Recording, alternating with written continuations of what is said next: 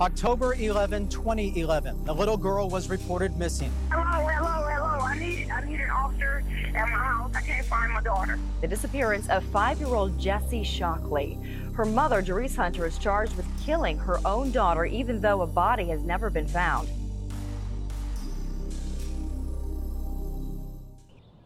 When a person dies, we as humans naturally feel protective over the deceased's remains and want to make sure that they are afforded a proper burial or send off into the afterlife. Whether that's a traditional funeral service or something more eco-friendly, we want to make sure that our loved ones are resting in peace. This is especially the case when the deceased is a minor.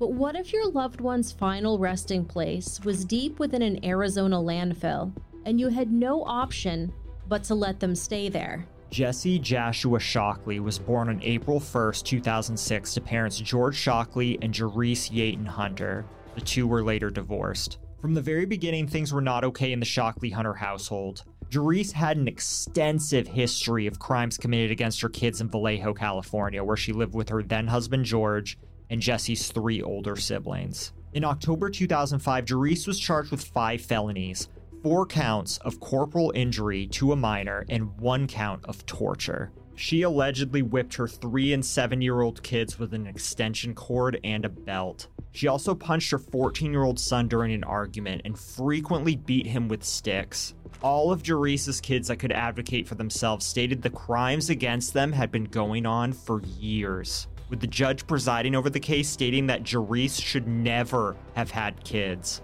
You might be asking yourself, where was the father during all of this? It's actually a pretty common question that we get in the comments section. Well, prior to their divorce, Jerice married George Shockley, who wasn't much better than she is. He was a convicted child predator who was on the registry and had crimes against kids spanning back to 1990. George actually participated in some of the beatings inflicted upon the kids and faced charges of CA as well as failure to register as an offender. George did time for some of those crimes, and according to California's Megan's Law website, is currently listed as a transient and in violation. A search of the California's inmate directory showed no results of a George Shockley as of the date of this recording. In 2006, Jerice pled no contest to the 4 counts of corporal injury to a minor, and the torture charge was dropped as a result of her plea agreement. She was sentenced to 8 years in prison, only served 4 of them, and was later paroled in 2010. Jessie and her siblings were raised by her mother's relatives during her incarceration, and Jerice got them back following her release. Many of her family members were supportive of her, stating she loved her kids and had become a much better parent since her release from prison. However, other relatives had much deeper concerns about Jerice. On February 28, 2011, not even a year after her parole date, CPS received a report that Jerice Hunter was homeless, which was a cause for concern as she had been previously incarcerated and she had 4 kids. However, in an interview with the Arizona Republic, Jerice's cousin Mahogany Hightower told reporters that she repeatedly called CPS, both in California and Arizona. CPS in California told her that there was nothing they could do as Jerice was paroled without any restrictions on her ability to see her kids. Hightower claimed that she talked with Arizona CPS caseworkers several times between February and May of 2011 to report that both Jessie and her older sister, whose beatings sent Jerice to prison, were in danger. One of those calls came after Hightower last saw Jessie on April 24th at a family barbecue. The cousin claimed that when she was getting ready to go home, Jessie cried heavily and kept asking her not to leave.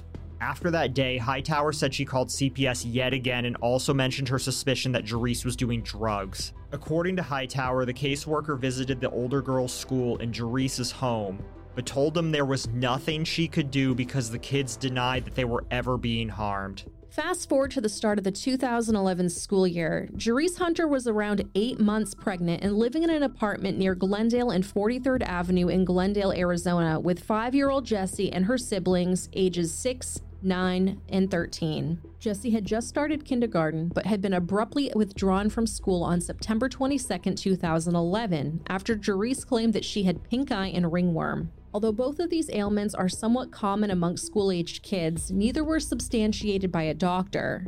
No truancy calls that we know of were made, nor was there any known contact from the school to check up on Jesse's extended absence. This brings us to October 11th, 2011. A call was made to emergency services to report a missing young girl. The caller was Jerice Hunter. According to Jerice, she had gone to a check cashing establishment, and when she came home, the front door to their apartment was open. Jessie was gone, and her siblings didn't know what had happened to her. Jerice allegedly searched around the apartment complex for her daughter and then subsequently made the call after she couldn't be located. Around that same time Jessie vanished, a black woman who appeared to be between the ages of 25 to 35 was seen at Glendale and 45th Avenue putting a young girl into a black four-door 1998 to 2000 Chevy Malibu. The young girl, who didn't resist, physically resembled Jessie, and authorities sought to identify and interview the woman. An extensive search of the area turned up no sign of Jessie, and the woman could not be found. In the aftermath of Jessie's disappearance, her older sisters were taken into protective custody by CPS and placed in foster care. As we mentioned previously, Jerice was 8 months pregnant at the time, and CPS took custody of her baby after it was born later that month. Jerice maintained her innocence in her daughter's disappearance and said she thought Jessie had been abducted by a stranger, but she refused to cooperate with the investigation or take a lie detector test. However, what ensued was a media circus where Jerice called press conferences claiming that police weren't doing all that they could. The mother even insisted that Jessie's race had something to do with the efforts of the police. Still, police, members of the community, neighbors, and volunteers all worked tirelessly, handing out flyers, searching, and following up on leads. Please bring my baby back, drop her off at a public place. Do I look like I hurt my daughter? Do I look like I hurt my daughter? She's scared. She's scared. Please, I know she's scared. Don't ask me about my past. You already know. You already know. You know what lies are lies. However, on November 21st, 6 weeks after 5-year-old Jessie went missing, things took a sinister turn. Authorities arrested and charged Jerice Hunter with felony CA, and the victim named in the charge was her missing daughter, Jessie. Furthermore, police no longer believed that this was simply a missing persons investigation. They were confident that this was a homicide. But the conclusion wasn't the result of quality police work. Rather, it was a tip from a group of unexpected sources. Jessie's 13-year-old sister told investigators, as well as her own foster parents, that her biological mother had kept Jessie in a closet several weeks prior to her reported disappearance on October 11th, and that she hadn't been feeding her. The sister said that she would sneak the 5-year-old girl food and water, and noticed that she had been inflicted with several different injuries, including cuts, bruises, pulled-out hair, and black eyes. When questioned, Jessie's other siblings confirmed that they'd seen bruises on their little sister. The 13-year-old even described her younger sister as looking like a zombie and the closet resembling a grave.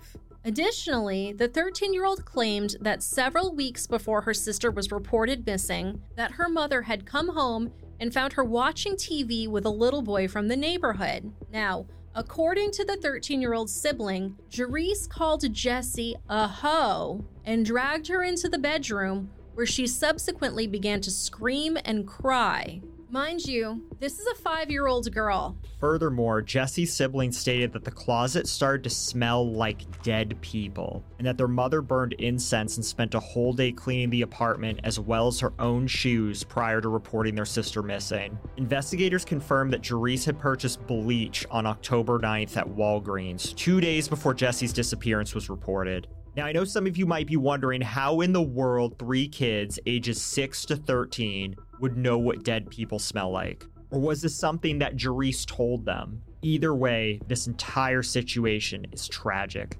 Unfortunately, Jerice was released without charge a week later. Now, this might sound crazy, but this was due to the fact that police did not want to create a double jeopardy situation just in case homicide charges were filed against Jerice at a later date. Additionally, police believed that they did not have sufficient hard evidence to bring her to trial, despite blood evidence being found in the closet where Jessie was allegedly held, and also on a back cement patio. We've covered many cases on this channel, even some that hit close to home, such as the case of Donna Parody, where the accused ends up being held in jail on a lesser unrelated charge until police can solidify probable cause for homicide charges. Do you think this is something that should have been done in the case of Jerice Hunter? With Glendale being about a 3-hour drive north of the Mexican border, do you think she was a flight risk? Let us know in the comment section down below. When asked if she hurt her daughter, Jerice went ballistic and stated, quote, "I really think they should take the focus off of me and quit asking people, wasting time if I did something to my daughter. They should quit holding my babies hostage and trying to get them to say something about what happened to Jesse. Authorities are telling me your kids aren't saying anything. It's been 13 days. What do they expect my babies to say that they haven't already said? CPS don't want to hear we love our mama, we want to go home, we want our mommy. They don't want to hear that. They won't let me see them because they don't want them running into my arms. They don't want to hear them scream mommy," end quote. Around the same time, police received another tip with regards to the events of October 11th, 2011, this time from a neighbor. According to the neighbor, Jerice had asked for a ride to sell shoes roughly 31 minutes away in Tempe, Arizona. This contradicted Jerice's statements that she had left to run an errand at a check-cashing establishment. But what the neighbor told investigators next was the magic bullet that sealed the deal on Jerice's fate.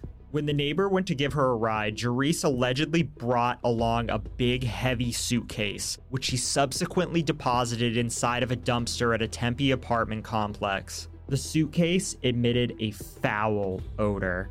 Further examination of the neighbor's car revealed biological evidence in the trunk to include blood and hair. From that point on, Jerice Hunter was now the main and only suspect in Jesse's disappearance. I think this should be talked about a little bit. So we have a neighbor who is bringing Jerice on a trip. For no reason whatsoever, we've got a suitcase that's heavy, it smells, and is clearly seeping biological fluids. Jerice is 8 months pregnant, and in being 8 months pregnant, I highly doubt she's able to pick up this suitcase and put it into the dumpster.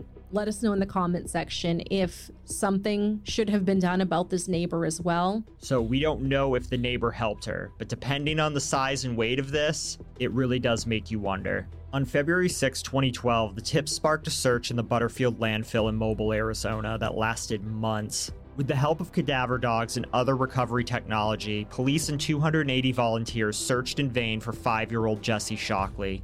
In the hot Arizona sun, volunteers from Glendale and surrounding police departments carefully sifted through approximately 9,500 tons of trash. To be clear, this is the equivalent of 2 football fields in length and 20 feet deep. It's been estimated that $750,000 was spent on this search. In early July, authorities held an emotional press conference to announce the cease of the landfill search. Police detectives and volunteers choked back tears as they said they were sorry they weren't able to find Jesse's remains and were unable to fulfill their promise of bringing justice to her. After almost 11 months, Jerice Hunter, now 40 years old, was taken into custody by Glendale police detectives for the homicide of Jesse Shockley on September 6, 2012. Interim Glendale Police Chief Deborah Black addressed media during a press conference held at the Glendale Police Headquarters later that day. Quote, "For the past 11 months, the men and women of the Glendale Police Department and our partners from local, state, and federal law enforcement worked tirelessly to accomplish 2 goals: to find Jesse and to hold the person responsible for her disappearance accountable. We are confident that with the indictment and arrest today, we will achieve our second goal of securing justice for Jesse." End quote.